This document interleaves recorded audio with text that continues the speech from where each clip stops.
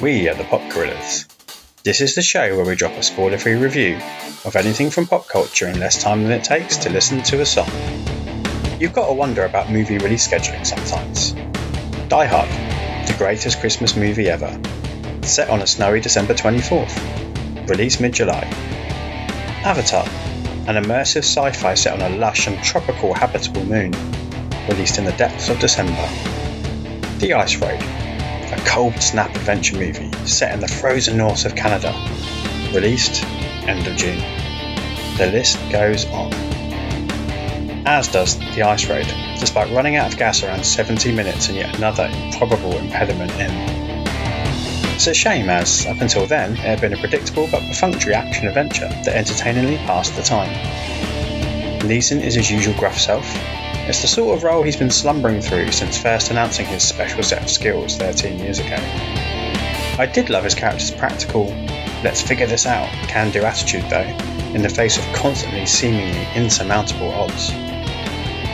Stealing his, thunder is Amber Midthunder.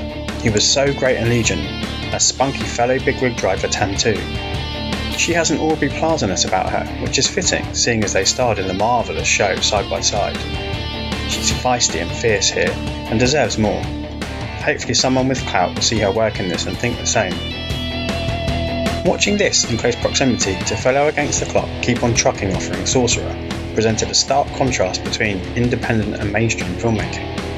The freaking 70s juggernaut is esoteric and experimental and authentic, whereas Hensley's contemporary geriactioner is surface and glossy and slick. Sometimes, though, that's entertaining enough to do the trick. Make sure you subscribe, as you never know when the Pop Gorillas will strike next.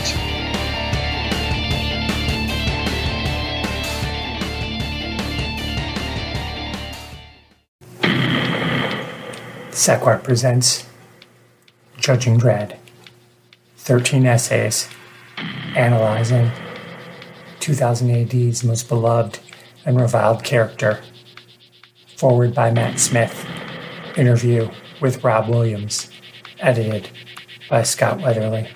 Find out who is the law.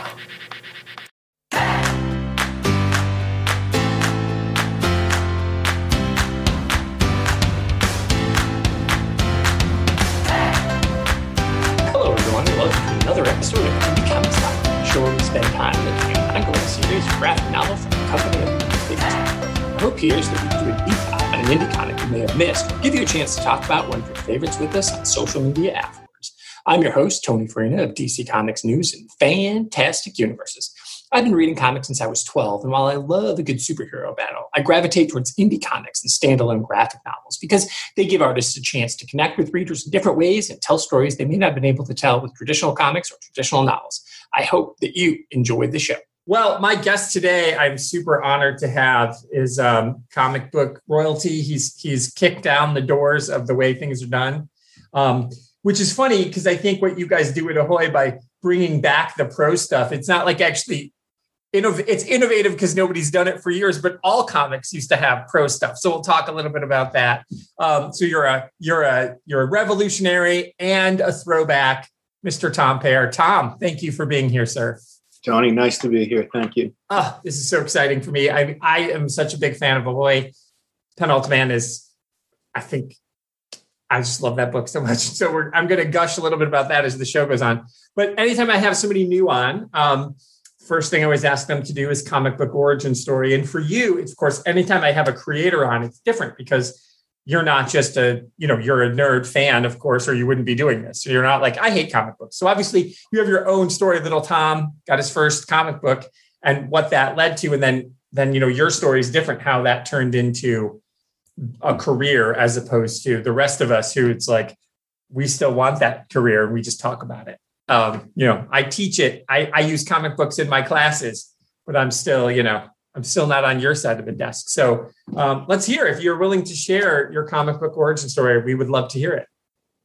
Well, sort of a lot of people in my rapidly dying age cohort will tell you that we really got the bug bitten when a few years after the death of George Reeves, they were syndicating Superman, and it was on TV every day, The Adventures of Superman, and that blew a lot of minds. And some of us were just sort of propelled into reading comics from there, and I am one of them. And I have this memory that always meant a lot to me, and as time goes on, there's more and more evidence that it's false.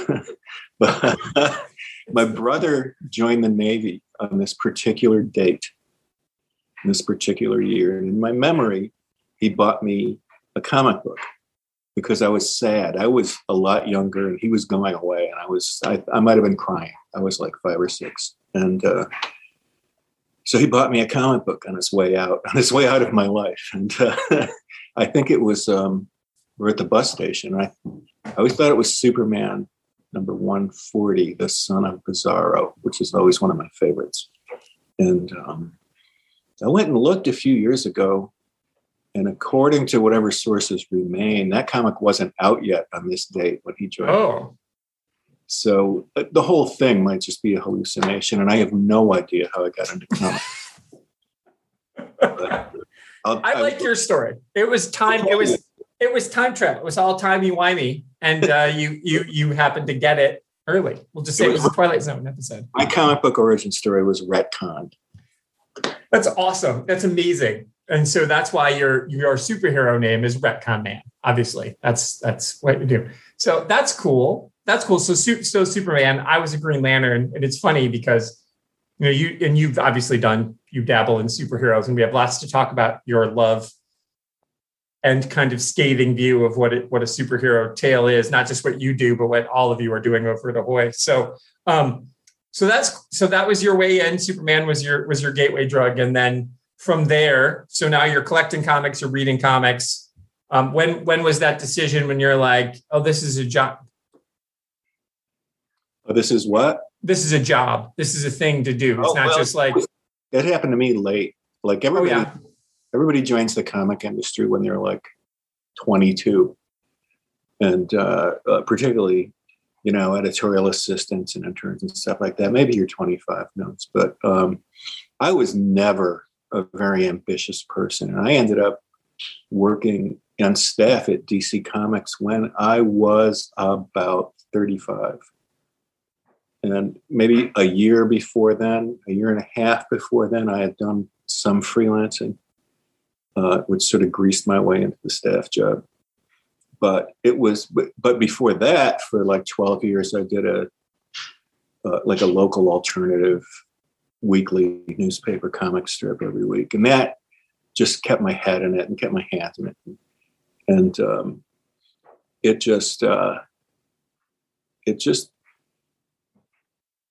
didn't really gel into like a mainstream comics connection until I got married to someone that I was afraid of, and she yelled at me for not for wanting this and not going for it. So and then I did it.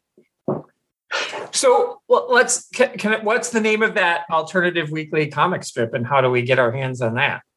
I don't know if you can. The paper's called the Syracuse New Times. It went out of business a couple of years ago, but when it was on its last legs, it was like the oldest alternative weekly in the country because they all die off, right? So of course, yeah. It's like being the oldest, like nonagenarian with COVID. Yeah, right. So, but the strip was called Sideshow. For years, it was like about local politics. It was this sort of snarky take on local politics, and then the paper changed hands, and there was no institutional memory to force me to do local politics. So I started doing like jokes about the president and stuff. And if I tell you who the president was, then you'll be shocked. But will I? I doubt it. But anyway, it was called Sideshow, and we actually did put a book out of them, and it is entirely possible that someday you'll go to like an estate sale of some dead person and go through their house in upstate New York somewhere. In upstate New York, and they'll get the book. So just hit the estate sales. All right, Josh, the editor over at DCN. He lives in upstate New York. So I'm putting this on you, Josh. Get on that, my friend. Get out there. You have to go early. You have to like sort of sleep in your van in the driveway the night before. Yeah, I'm sure that's what he wants to do. He's like the guy who's there was a scene in was it Coyote Blue, I think, the book. And there's like this whole thing about garage sales if you don't get there early enough. And the people just forgot that they put in the paper there was a garage sale. So this guy comes out and he's like, he holds like a baby bath ring and he's like, you didn't get here early enough. This is all that's left. And so then everybody disperses because they're all mad at themselves for getting there at 6 a.m. and they had just forgotten completely. It was a Christopher Moore. So of course the jokes were Fast and Furious in a Christopher Moore book. But that always made me laugh because you're absolutely right. When you garage sale and estate sale, if you're not there, if you're not there early. People are standing in line at sunup, yes. It's crazy. I know. I don't understand the need to have that much stuff. And it's like, I've got enough stuff. I don't need your stuff. You're selling it for a reason. So, but you're right. You could find a hidden gem like Sideshow. So hopefully it's out there somewhere. That would be cool though. I would love to see that. Cause I definitely think those, we have another show on the network called Classic Comics with Matthew Lloyd. And he talks about newspaper strips and how, those were really an amazing view of the world. I think the stuff that you're talking about, that kind of satire is totally missing in the world today. I get really sad about it. And I think satire is important. What you guys do at Ahoy, which again, we will talk about, is important. And so I assume it was a big hit. If you did it for 12 years, people were like, yes, we would like to read this. Well, it's Syracuse, it's like a mid-sized city and things that last owe a lot to inertia. Okay. Is that good, do you think? It's just what it is. I don't know. I got into comics professionally, like I got hired at DC in the year before we started Vertigo and stuff. And we were working with these amazing people like Grant Morrison and Kelly Jones and, Yeah. You were an editor at Vertigo. Yeah. And if I had started my career at an age-appropriate time, I always think that the comics I would have been trained to do would have been pretty much out of fashion, even by the time I joined Vertigo. So I think showing up on time might have really shortened the career. Yeah, so everything works out fine, and that's good. Yeah. Well, I love Vertigo, and I cover Vertigo on this. This is the Indie Comic Spotlight show, and I do talk about Vertigo on here because I still think, even though it's a DC imprint, other than Sandman, which was rooted firmly in the DC universe, the rest of them weren't. And I love that idea that DC would say, and I'm disappointed how that they discontinued the Vertigo line and they just merged it with the Black Label. I think that's too bad that all those Vertigo titles are no longer their own universe, that they're all. So that makes me sad. How did you feel? I know you weren't there because that's just recent, but what did you think of that? Just out of curiosity, when they folded Vertigo?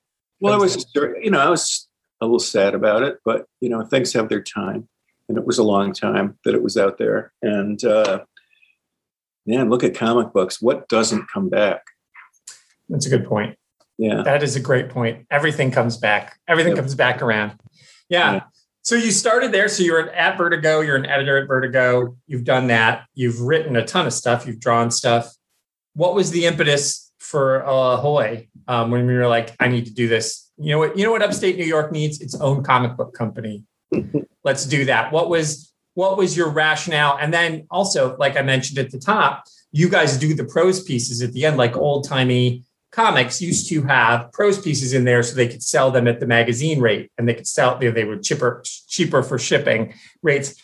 But you guys do them. And I honestly say, I love everything Ahoy does, but those stories are great. And I actually, sometimes I'll save them up until the series is over, because you do lots of minis. So I'll wait until, then I'll go back and read those stories, because I kind of want to like savor the comic story you're telling. And then those stories can just be read at a different time because they're not necessarily connected. So what was your reason behind wanting to do that too?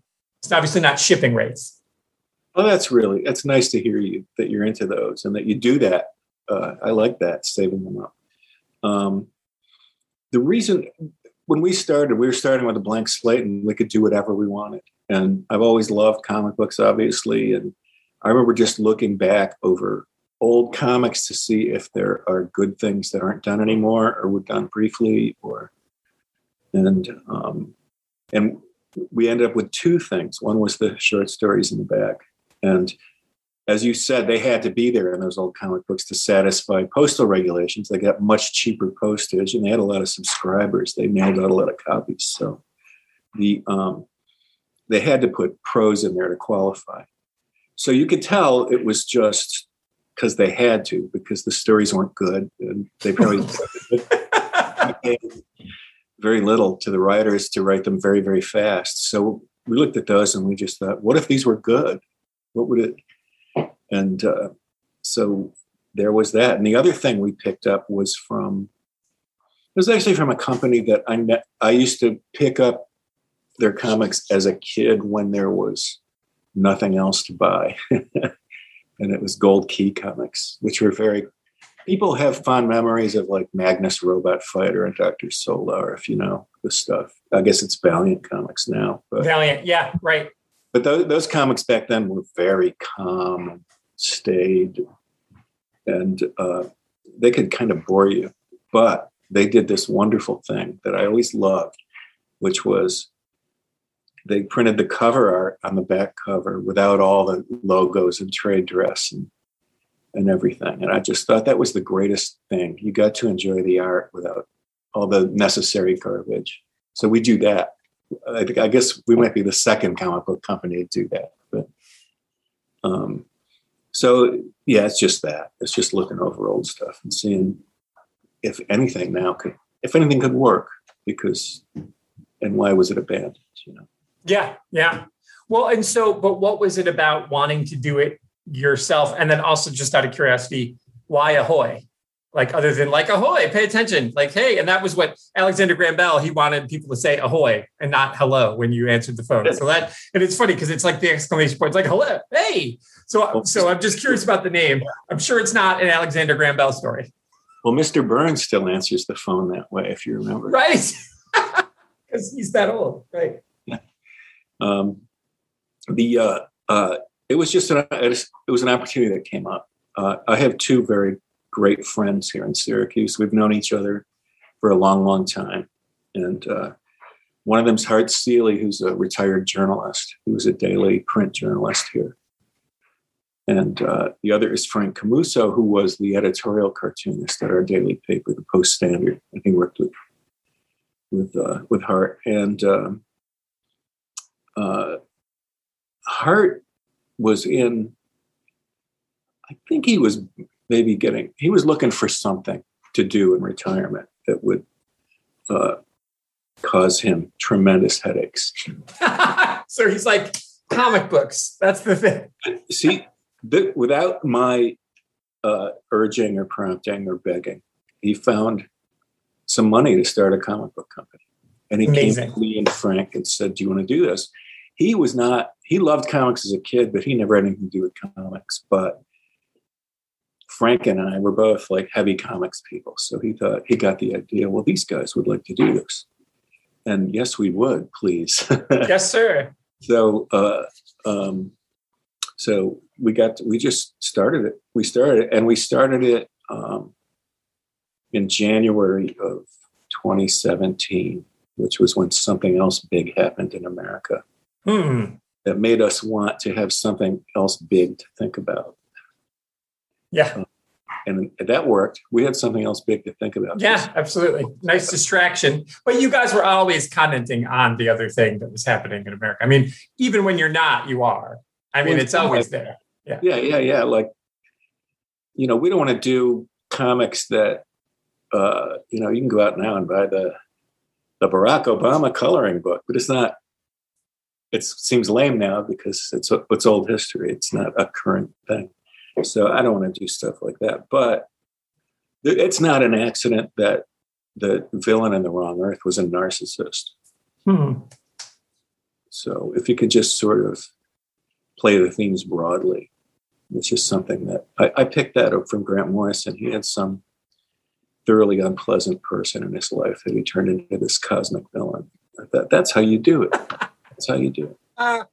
Oh, Grant Morrison. The thing about, Grant, obviously, there's something about Grant and Alan Moore too. They have this, there's more with Alan than with Grant, but they both have this sense where it's kind of like they love comics, but they also kind of hate them. And it's like, that just comes through in the pages of everything they do, where it's like, I love this, but I'm also so disgusted by it, and I'm going to make fun of it at the same time. So it's like, I don't know. Am I wrong on that? Grant, is that true? I don't pick that up so much from Grant. No, it is again, I don't know him. I only, from the books that I'm reading, it's like, yeah. I mean, he's got, his stuff is really funny. He's got a oh God, things, but I think he really loves the superheroes. Yeah, there are writers who don't, and you can kind of tell.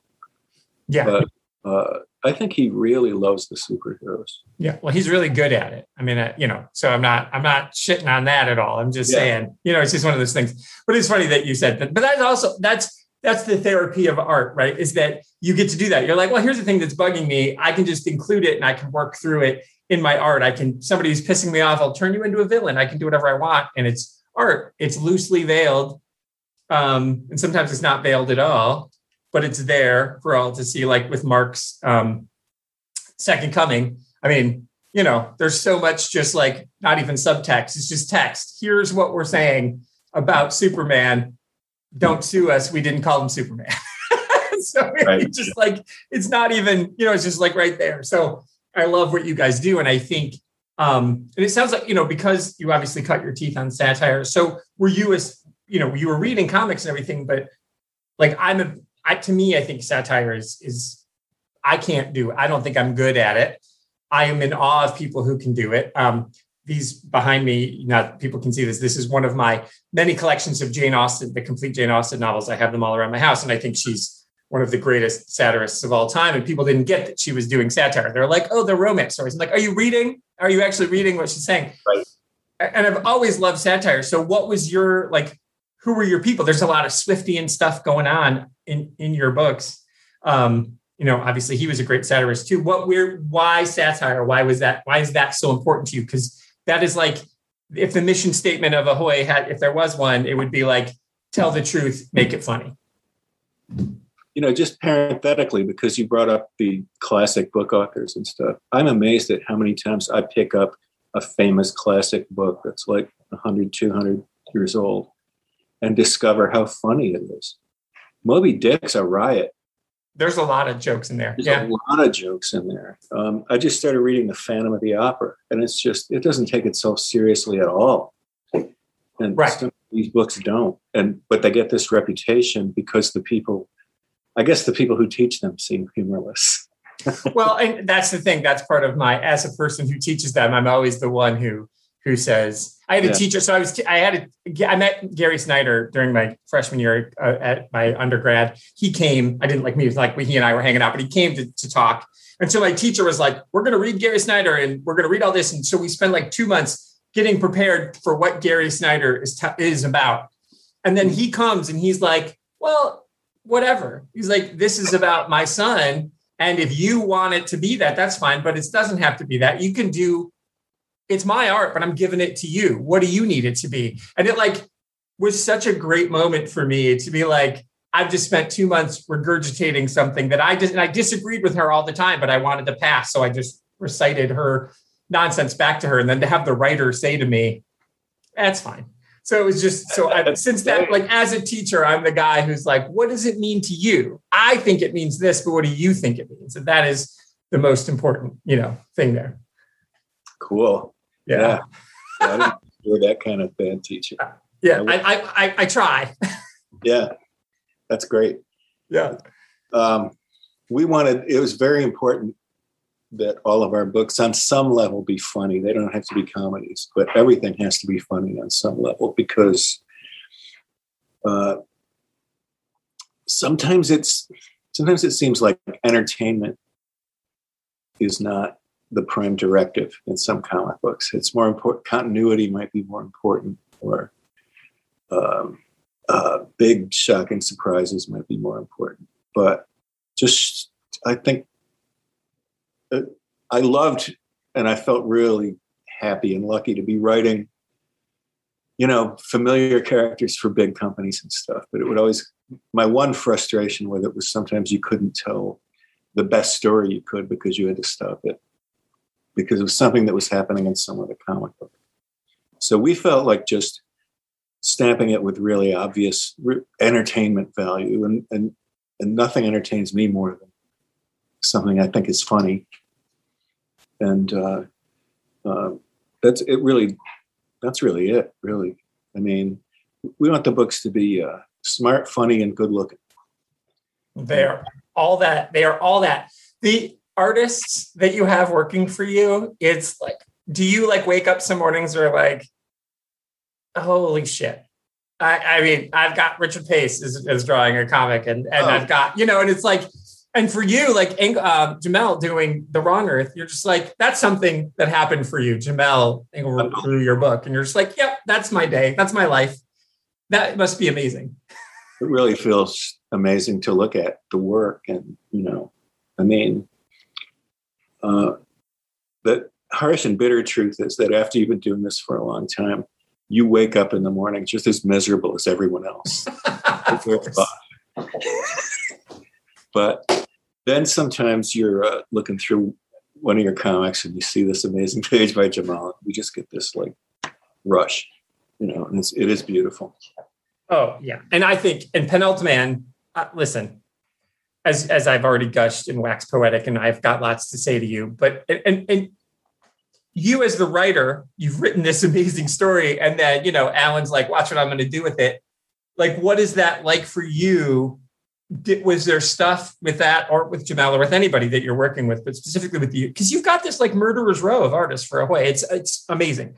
So like for you, because like, what does that do for the story for you? And then do you change it? Because you're always doing minis. So like Penultimate's only 5 issues, and The Wrong Earth, it's several minis, but they're still minis.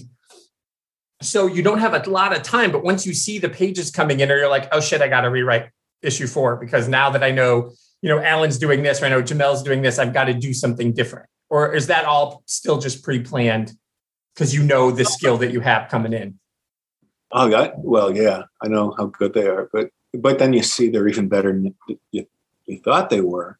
I haven't had a thing where I've had to rewrite something because they were so good, but I've had, in both those cases, the books were different because of who was drawing them. I mean, Jamal came in and he's a real co-creator. I mean, there's so much in that book that was his idea, and just making them dragonflies was his idea. It's amazing. I love that. Yeah, me too. I had them being dogs. Really? That's crazy. That's a different book.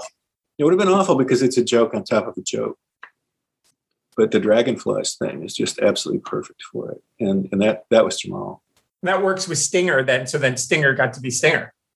Stinger would have had a different name if you weren't dragonflies. Yeah, he would have been Spike, and his mask would have been like one black circle around one eye. That would have been funny, though. It would have been really funny. But this book shouldn't be too funny in that way. But so we dodged sort of the bullet of my ideas on that one. But and Penultimate, his characters feel, again, like dogs. They feel emotion so grandly and all over the place. Alan Robinson's characters do a lot of things, but most of what they do is feel.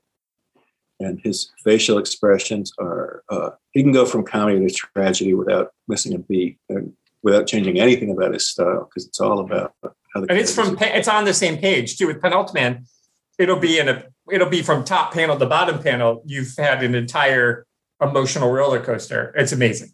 And when I saw I could do that with him, I just started trying to do it more, and because he's going to do it anyway.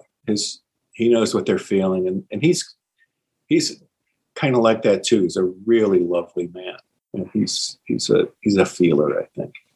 Well, it comes out.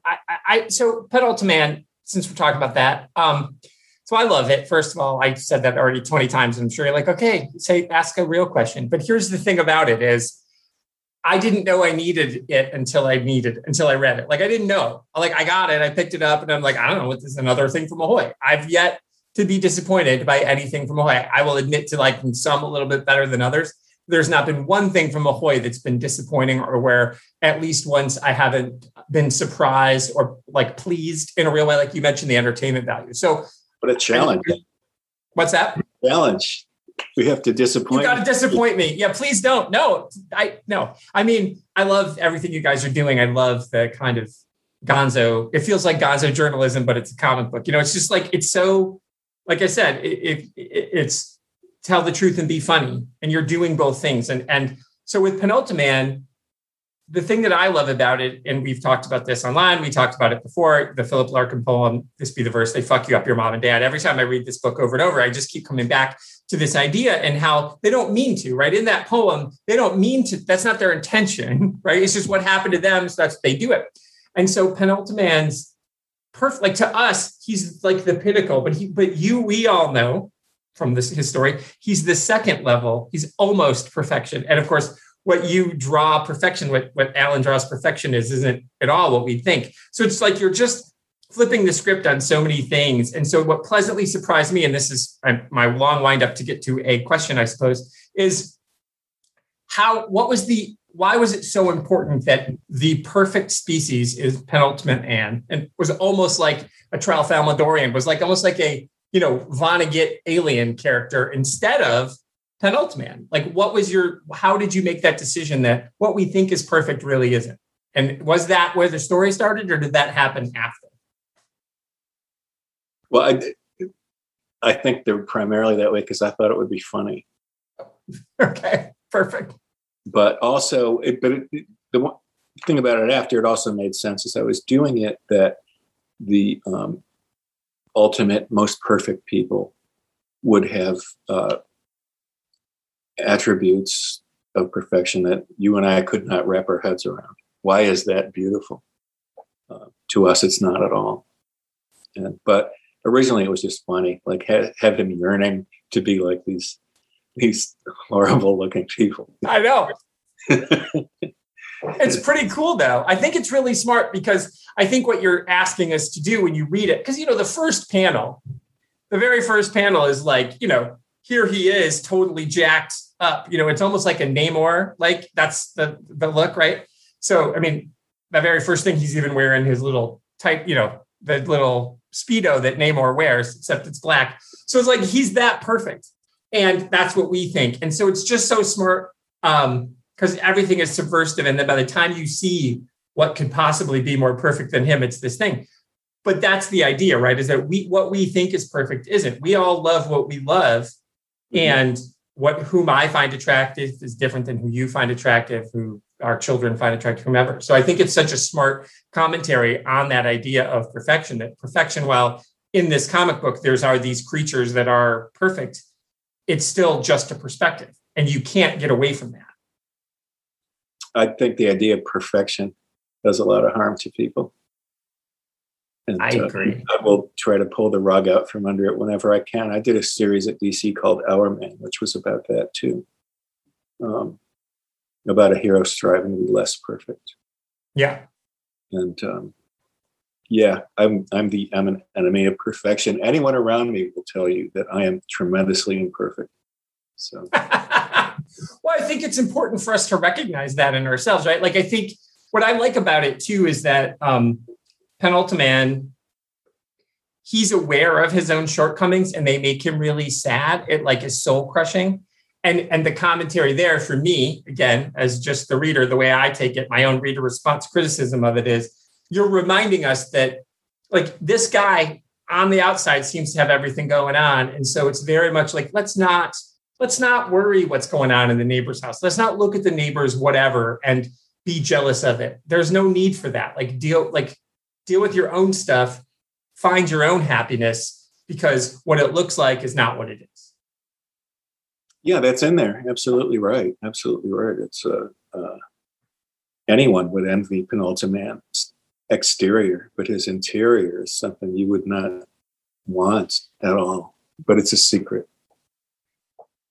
And it is. And what I love is that with Wayne, his alter ego, Agent Wayne Cruz, he is like the human embodiment of all of those feelings. So is that you to make him look like that? Or was that Alan? You're like, he needs to be like all of this angst that Penultiman feels, that needs to be projected into this human form in this alter ego. And as soon as you see him, you get who he is immediately, the way he moves. And even though he's not moving, it's still panels, but you feel him moving through space. Like he's almost like, sorry, I'm in your way. Like he's always apologizing for existing. It's so good. Was that you? Was that something you and Alan put together? Alan came up. I mean, the look of that guy was not something I was specifically expecting, and I loved it. Oh God, loved it. I probably did ask for it to be, kind of schlubby. I always loved this. The Mad Magazine, when it was a comic book in the 50s, they had Super Duper Man, their Superman parody, drawn by the great Wally Wood. And when he was Clark Kent, or Mark, whatever they called him, yeah, he was about 1/3 of the size of Superman. He had these big glasses, and his job at the Daily Planet was to like empty the spittoons, and he was always coughing, and he was just completely wretched. So that never left me. Nice. It comes through. I mean, it's so weird to like feel such agony for something you love. I love this comic, but every time I revisit it, I just want to crawl in there and give him a hug and nice. Tell him it's okay. And he needs that so desperately. And so then you give him an assistant who refuses to nobody gives him that. And so why did you make the choice that he's got to come to it on his own? Obviously, that's the journey that he's on. His hero's journey isn't to be a hero, isn't to stop the bad guys. It's to love himself. What a beautiful hero's journey you've given that. So was there ever a temptation to have anti-Penultiman or pre-anti-Penultiman to actually like give him what he needed? Were there ever drafts where you're like, I'm just going to have them give him the validation that he needs? No, because it was going to be about more or less their failure too. I mean, can you fix another person? And I'd be surprised if you really can. I don't know. Yeah. Certainly, I wouldn't. It's not a job I would give to a robot. Right. No matter how human the robot is. Yeah. Right. Yeah. And I love that he built another version of himself. That honestly, going into the 5th issue, and again, I don't want to spoil too much. I don't want to give everything away because I've got theories, but I guess I was going to ask you about them, but I really don't want that because I just want everybody to go buy this. So I don't want to spoil anything. It's like a very chicken and an egg thing. Like I'm not sure who's who by the end. They've got these 3 versions of Penultiman and they could all have been there first especially with their names, pre-anti-Penultiman, and so it's like, anyway, when we went into the 5th issue, I was not expecting you to like add a third, add another character that I thought, like, how are you going to add another thing to this? It fit in perfectly. Did you know it was going to be 5? Was it always 5? Was that? Yeah. Yeah. Yeah, it was, I planned it for 5 issues. You did. Okay. And so throwing that curveball at the end and leaving such an ambiguous ending, I love an ambiguous ending because then that means it gets to sit with me. And then I get to go back and read it over and over and be like, okay, well, here's this clue. And I'm going to go back to page 1 of issue 1. And then I'm going to look in the background. Is there something I'm missing? So I love that ambiguous ending. 2 questions on that. What was the feedback you've gotten from that? And then, why do you like an ambiguous ending? Because obviously you do, because you've done it several times in the stuff I've read. It's not like you don't want a tight bow at the end of your writing. So why do you like that so much? Well, if you wrap it up tightly, it just feels more like a fake story, doesn't it? I mean, I think the appeal, it took me a lifetime really to understand the appeal of sports because I'm a comic book geek. But I got in my advanced years following baseball. And the amazing thing about this stuff is that you can have a team you consider good versus a team you consider bad, but you can't contrive a satisfying ending for it. It all depends on where the ball goes. Right. That's wonderful. That's really wonderful. And I like the idea of an ending that's less pat. I thought with this ending, I wanted Penultimate to at least be trying something. Like, that's kind of the happy part of it, is that he's trying. The unhappy part is maybe he made a bad choice, but we don't know. Well, and I think that's the comment, right? That's the thing why I was unsure going into issue 5 how you would end it. And then you throw in another character. I'm like, wait, did they change their mind? And they're going to do, like Joe Hill did that with a basket full of heads. It was supposed to be 6. And then like at issue 4, they decided we're going to add one more, and then it became 7. So I thought, is that what to happen? Is there going to be a 6th issue? And I started issue 5, but no, you didn't do that. So I had no idea how you were going to tie it up. And then there's a new character. So I thought, oh, you're going to extend it, but you didn't. And so I love what you just said, though, this idea that he's trying something and he doesn't know, we don't know. Nobody can ever know if that ultimate decision is the thing and is the right choice. But even if it seems like the right choice, I think what you've told us through the previous 4 issues of this book is that it is all just what it seems like. It's all perception. It's all relative to the reader. It's all relative to the characters in the book. I like that you're saying he's trying something. And it's almost like we should all try that. It's okay if you're sad. It's okay to be sad, you tell us in this book. It's just not okay to be miserable. Or maybe it is okay to be miserable. I don't know. It's right. Very deep. Like, I feel like you could use this, and I hate to use that word because that's so lame, but like if I taught, I'm an English teacher, but if I was a psychologist, I would use this book to like have an interesting conversation about like diagnosing Penultimate. What are his psychoses and what are they rooted in? It's amazing. Was that there? Was that intentional? Was the human psychosis that you've put on this non-human, was that like, how much psychology do you know and how much of that worked into this? I think I just saw an opportunity to monetize my self-loathing.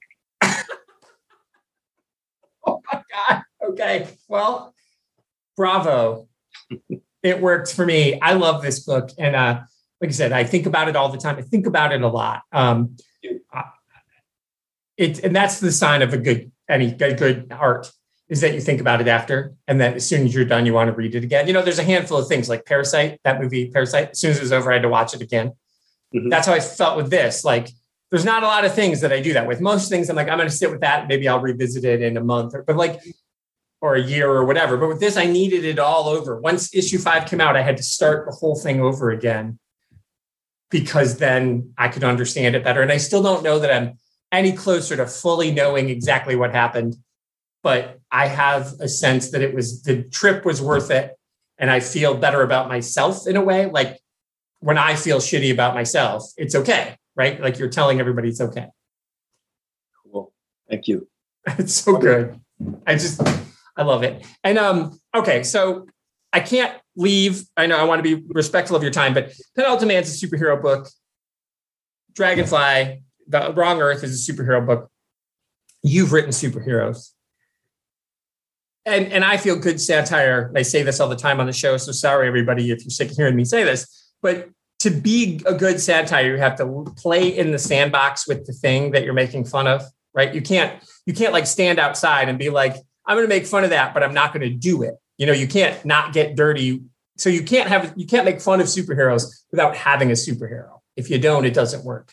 So what is it about superheroes that you feel deserve the satirical treatment? Because it does seem like you love them, but you don't hate superheroes, right? So what's that?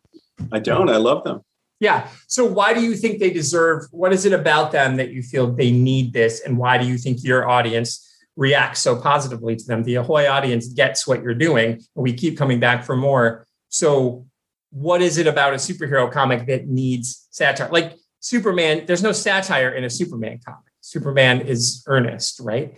Batman obviously is what the Dark Earth is. It's the Frank Miller, or the Wrong Earth. It's the Frank Miller Batman and the Adam West Batman, right? Mm-hmm. Okay. Well, so other heroes too. I mean, really two approaches to comic books, really, because all of the pre-1980 superheroes were like spent all their free time saluting the flag and helping people across the street, during the comics code stuff. Right. And then after Wolverine showed up, they all wanted to slit your throat. So it's right. Okay. It's not just, there are a lot of like trappings that come in on Batman, but there were a lot of heroes with the same trappings too. Oh, sure. So, but why is it that you think that comic books need the satirical look? Like, why did you, and again, other than you just want things to be funny, but you guys you've got, again, Murderer's Row, you're writers, you're a world-class writer. You've got amazing writers. You've got this amazing artists. And you're like, yeah, let's still tell jokes instead of just doing like a straight superhero comic. Why do you think it has to be satirical? Besides just it makes you laugh, which is good. But what about comics need to be, analyzed in this way? Well, it's another flavor. It's to differentiate us. It's to use our own personalities, because this is the stuff, and we're working with people who that's part of their personality, is to bring humor to things. There's a lot of superhero stuff out there, and there's a lot of mainstream superhero stuff out there now, TV shows and movies, and a lot of it is really, really takes itself seriously, which is fine. And part of me loves some of that, but we're not going to beat a bigger company at their own game. If we decided to like interlace everything with continuity and tell really teeth-grittingly serious stories where the old Silver Age hero's wife is sexually assaulted. If we're telling these that book's tough. That's a book I can never read again. I know what you're talking about. That was awful. Never going to stand out. Will disappear because there are big people playing that game that way, and people. Why wouldn't you prefer them? That's fair. We're just trying to be ourselves. Yeah, well, I think it works. And again, based on because I read. I don't just read your guys' stuff. I knew you before. I knew Mark, before with his Flintstones work and Prez and stuff. So it's not like, and it was honest. And I'll tell you, the truth is, you guys started in 2017. And so I heard, it's like one of those things, you kind of know, but it was when you guys made the decision to bring Second Coming over after DC shit the bed on that. That is, I don't know if they regret that decision, but I'm assuming they see how successful it's been over at Ahoy and they're like, ooh, we shit the bed. Was that like instant? Were you like on the phone to Mark and you're like, dude, we've got a home? How did you make that decision, and how quickly did the deal come together to get Second Coming? When we heard about it, we desperately wanted it right away. And we had to wait a while because they were entertaining offers. And okay. But it seemed like, I think they felt like they were always going to bring it to us. So, because Mark had worked with us, and we had a good working relationship, and he really likes the material too. Yeah, and it is a good fit here. It's a really it's a perfect fit. It is. That's what. So when that happened, that really raised my awareness of Ahoy, and then I was like, "What's going on?" And so it's but 4 years now. You guys have been at it, going strong. I'd like to say that DC was just wonderful in like sharing files with us, passing the torch. Good. Everything easier. It was a real amicable parting with Mark and Richard. And it was kind of a mutual feeling, I think, that if they're going to keep doing it there at that big company with so many eyeballs looking at them, they're going to end up having to make changes they don't want to ask for and they don't want to make, But and that's just me. No one said that to me. That's just but isn't it crazy that the company? And again, I'm not trying to shit on DC. I read DC. I love DC. I've gotten drinking from my Batman mug. You've got all your Batman stuff. I'm not pretending, but I'm saying it's funny that the company that made Preacher was like, this is a bridge too far. Like, are you serious? Like, Second Coming, as brilliant as it is, I love Second Coming. And I think Mark Russell is, again, one of the greatest working satirists alive. But it's like, you're telling me that this is what made you balk, but you did 80 issues of Preacher? What? The people who approved Preacher weren't there anymore. That's true. Totally true. It's a different company. No, it is. It is. But it's crazy for me to think that, like, and it's like, even with the boys, they let that go after 6 issues. They're like, yeesh, so they've definitely, they're on their path there, and it's fine. I have issues with Grifter being brought into the DC universe, and, like we talked about, but that's just all personal stuff. It's a business decision for them. They're going to do what they do. It worked out well for you guys. It's, and I love the second run of that. And I just am a big fan. So I just want to say, thank you to you for doing something, for being bold. And you're saying you're doing it for yourself, which we just do all art. I'm working on a novel. Everything you do for yourself. But I appreciate that you've put it out in the world, because there's people like you who want this, who want to feel this way and have our art make us think. There's nothing wrong with good mindless fun. I watched this dumb revenge thriller this morning while I was exercising, and I loved every second of it. It was time well spent. But I thought, it's over. I'm going to forget it. Your books, everything you guys do at Ahoy sits with the readers. And so I just want to say, from those of us who love what you guys are doing, thanks for doing it. Thank you very much. It's so nice to hear. And I will say, we have this comic where we do, it's Edgar Allan Poe's Snifter of Terror. It's so good. Snifter of Blood. It's going to be Snifter of Death when it comes back. And it's it's a book of funny horror stories, and Edgar Allan Poe is portrayed really disrespectfully in there as a drunk who's been reduced to introducing comic book stories when he used to have this great career as a writer. He's kind of like the crypt keeper of your stories. He's the crypt keeper. Yeah. If the crypt keeper crossed with like an alcoholic who's being a department store Santa, Wow. There's your tagline right there. But we sometimes, and definitely when I've written a few of the stories, and my goal every time is to make them as stupid as I possibly can. Like try to out-stupid the Roger Corman movies, and like the dumbest adaptation you ever saw of Poe, and just slapping Poe's name on something that just is exploitative and awful. And that's my goal. So yeah, they're not always like smart comics. Sometimes they're dumb. Yeah, but hearing your description just right now, it's intentionally dumb. That's what still makes it smart. It's the meta commentary there. Like, you're going out of your way, like the Sharknado movies all knew how dumb they were. That's why they're great. Like, they didn't take that seriously at all. The only person in the Sharknado movies who's taking it seriously is Tara Reid. She doesn't know what she's doing. Like, she thinks she's in an action movie, and the rest of them are like, huh? And so that's why I love them, because they know what they are. And so, I think there's nothing wrong with that. There's nothing wrong with doing that deliberately. So I'm sorry. It's hard sometimes when I interview people that I'm such in awe of. I know I kind of turn into the Chris Farley show. Remember that time? That was awesome. So I apologize if I've done that a little too much here in the interview. But before we go, and before you promote yourself and all of the amazing things you have coming, the last question I always ask everybody who's on my show is, who is it for? Who do you recommend it to? Now, it's different because you not only are a writer, you're also the owner of the company, but who's it for? Like, who do you recommend it to? If you aren't you, if you're just some random guy who's reading Ahoy comics, whatever it is, Penultimate Man, The Wrong Earth, whatever, who do you recommend it to? Who's the person that you say, I want this book in this person's hand? Well, that's a really good question. And I should probably think that way more often. It's and it would be different for different books, obviously. I mean, for The Wrong Earth, maybe even Penultimate, but maybe not.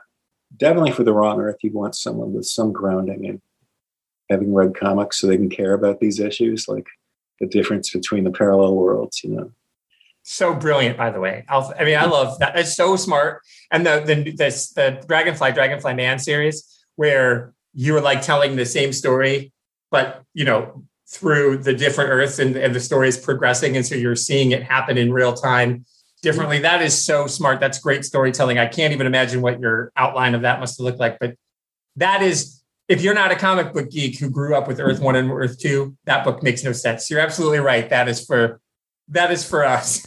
I mean, you can figure it out, but why would you care about it? Why would you care? Right. You wouldn't get the joke. Yeah. Yeah. That's how I always felt about like Watchmen in the 21st century. Why would you care? It's a commentary on how I don't know, sickly comics were in the 80s, So Yeah, well, that has endured, thankfully, right, Watchmen? Yes, but why? Yeah. What does it say to anyone today? Yeah. But, I mean, the HBO show is an exception, obviously. But, yeah. I thought that was great, though. But I thought they did it. I enjoyed the shit out of that. I thought it was really smart. It was smart. They knew what they were doing, right? They're like, we're going to use the name to get the eyeballs, and we're going to tell a totally different story. So you're like, oh, okay, that's fair. I think Ultraman, maybe if you hadn't read comics since you were a kid, you could probably ease into it. Same with Second Coming. Oh yeah, Second Coming is, and the second series is just so smart too. God, good, so good. And then Captain Ginger is one that if you've seen Star Trek or a cat, you could get it. Either or, Star Trek or a cat. Yeah. Either one, you get it. Captain Ginger, again, there's the idea of making camp, right? Star Trek, knowing that it's camp. Like camp is high art, and then you're creating a comic book that's making commentary on camp is high art. And like, it's great. That's a wonderful comic. But Bronze Age Boogie, you would really kind of want a grounding in 70s Marvels, really, almost. Well, not almost, definitely. Billionaire Island, Mark Russell and Steve Pugh. You don't ever have to have read a comic to enjoy that. That's about all you need to do is read the news, watch the news. Yeah, that one was there was not even subtext in that one. That's just like text. Read this book. Yeah, and I live in Florida too. So when that first issue came out, I was like tweeting at Mark. I'm like, hey man, do you live next door? He's like, yeah, it just made sense. Where else would you put it besides Florida? I'm like, yeah, no, I get it. I understand. I get what we're like down here. I understand. I don't approve, but I approve of your comic. I hear you, man. I hear you. Yeah. So I lived in South Florida for 4 years. Oh, okay. So you get it. Yeah.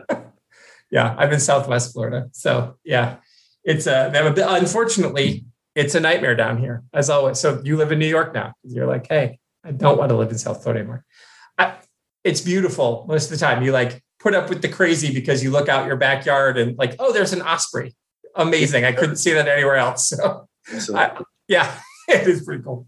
Well, thank you, Tom. I think those are all excellent recommendations. And I appreciate you letting me gush at you. That's just got to be weird. So it's twice in a month I've done it. I met another one of my comedy hero. I met Don Chin the other day, the adolescent radio. I did an interview with him, and I was unglued because I was 13 when I read Adolescent Radioactive Black Belt Hamsters for the first time. That's when it came out when I was 13. And then to meet Don Chin at 48, and I'm like my brain couldn't put it together that it was happening. And he was so gracious, just like you've been, as I fawned all over you. So I appreciate it. I wish the man could talk to you. He would feel much better. I would love Penultimate. Tell him that I love him, and if he wants to make another comic, I will buy it. And I just think he's great, and I think he's just too hard on himself. We all are imperfect, as you said. We're all imperfect, and that's okay. And it's okay to say you're wrong and be wrong. I think he doesn't know that it's okay to be wrong. Like I'm a teacher, and I'm wrong all the time. Like I tell my students, it's okay. If I make a mistake, just own the mistake. So. Anyway, I just love him. He's great. So I'm glad I've made him feel better. I hope he's okay at the end. I should make him feel worse because he would feel like he wasn't living up to it. Oh no, that's not at all what I want for him. Oh, that's no good. Well, tell everybody how they can. You're a great follow on Twitter. You are very engaging. You and I tweet back and forth, and you're great with your fans on there. So obviously you're on Twitter. And where else can people find you? And how can all the good people of Earth get Ahoy Comics? Well, I'm Tom at Tom Peyer, Peyer, on Twitter, and it's we have an Ahoy account called at Ahoy Comic Mags. A website called comicsahoy.com, and you can find out how to sign up for our monthly newsletter by Anna Bahedri, and she does a very funny job and a wonderful job. We have this free email newsletter. Nice. And you get that, Tony? I don't know why. I'm obviously a monster, so I'm going to sign up for it right now. It's bit.ly/newsahoy. bit.ly/ and I will put that in the show notes. Great. And also, you guys are one of the few comic companies that are open for submissions occasionally for those short stories in the back. Yeah, for the prose stories, for the short prose stories, definitely. We are open for submissions. Usually, you can go to the website. There's a portal to submit through. Sometimes it's open, sometimes it's closed, but check back. Yeah, because I've got a couple of stories that I'm trying to polish to submit. I don't feel like they're ready yet. Like I feel like they're close, but I don't think that they're ready, and I don't want to embarrass myself. So now that you know who I am, and I've already interviewed Mark before, I've interviewed Mark several times over the years. So it's like, I don't want to shit the bed in front of these people. Like if I'm going to submit something, it better be good enough. So. Well, cool. Look forward to it. Yeah, we look for things that maybe have a sense of humor. They don't have to be comedies. And maybe lay off with the suburban life with just one supernatural twist. Maybe lay off that for a while. But we're open to a lot of things, even poems. And you do the artwork too. Like you let people submit the art too, don't you? Or is that your artist? Illustrate them, yeah. Yeah. It's so cool. It's such a cool concept. You guys are doing great work. I'm glad you guys have made it. I'm sure you're like, hey, in 2017, as Diamond has this chokehold on the comics industry, let's start a company. Congratulations on being successful. It's such a great company. You guys should all be very proud. Thank you very much. Thank you very much. If we knew the work that was involved, we never would have done it. Well, I'm glad you didn't know. Let's not get in our time machine and find it. And that's good. We're all better off for having good art in our lives, right? I get so frustrated when I hear people say, oh, we need to cut arts programs. It's like, no. Listen, when you're done with your job as a plumber or as a carpenter, which are important jobs, you want to come home and watch TV or watch a movie or listen to a music or read a comic book. And we need artists for that. Art matters. We do way more stuff with art in our lives than we do with our work in our lives. And so it's frustrating when people want to get rid of art. So I appreciate you guys making good art. Thank you. All right. Well, thank you again, Tom. This has been an honor. Thanks, Tony. I really enjoyed it. Well, I cannot thank Tom enough for spending some time with me here. That was just such an honor and privilege to get to meet him. And listen, everybody, you need to go to the links in the show notes. You need to be reading Ahoy comics because they're amazing. You need to follow him on all the social media. He's very interactive. Just what a great guy. And thanks, everybody. So if you want to follow me, I'm on Twitter at Tricycle Boombox, or you can go to my website, arfarina.com. You can find all kinds of goodness, links to this show and to other appearances I've done in other shows, and some of the publications I have. And of course, most importantly, the link to the upcoming Judge Dredd book, Judging Dredd from Sequart. I wrote an essay edited by my good friend Scott Weatherly, made by Dr. Julian Darius, who's another excellent bloke. So get out there, get that book. It's covered by Stan Lotfi. I mean, come on, get that. So thanks, everybody, and I will see you next time.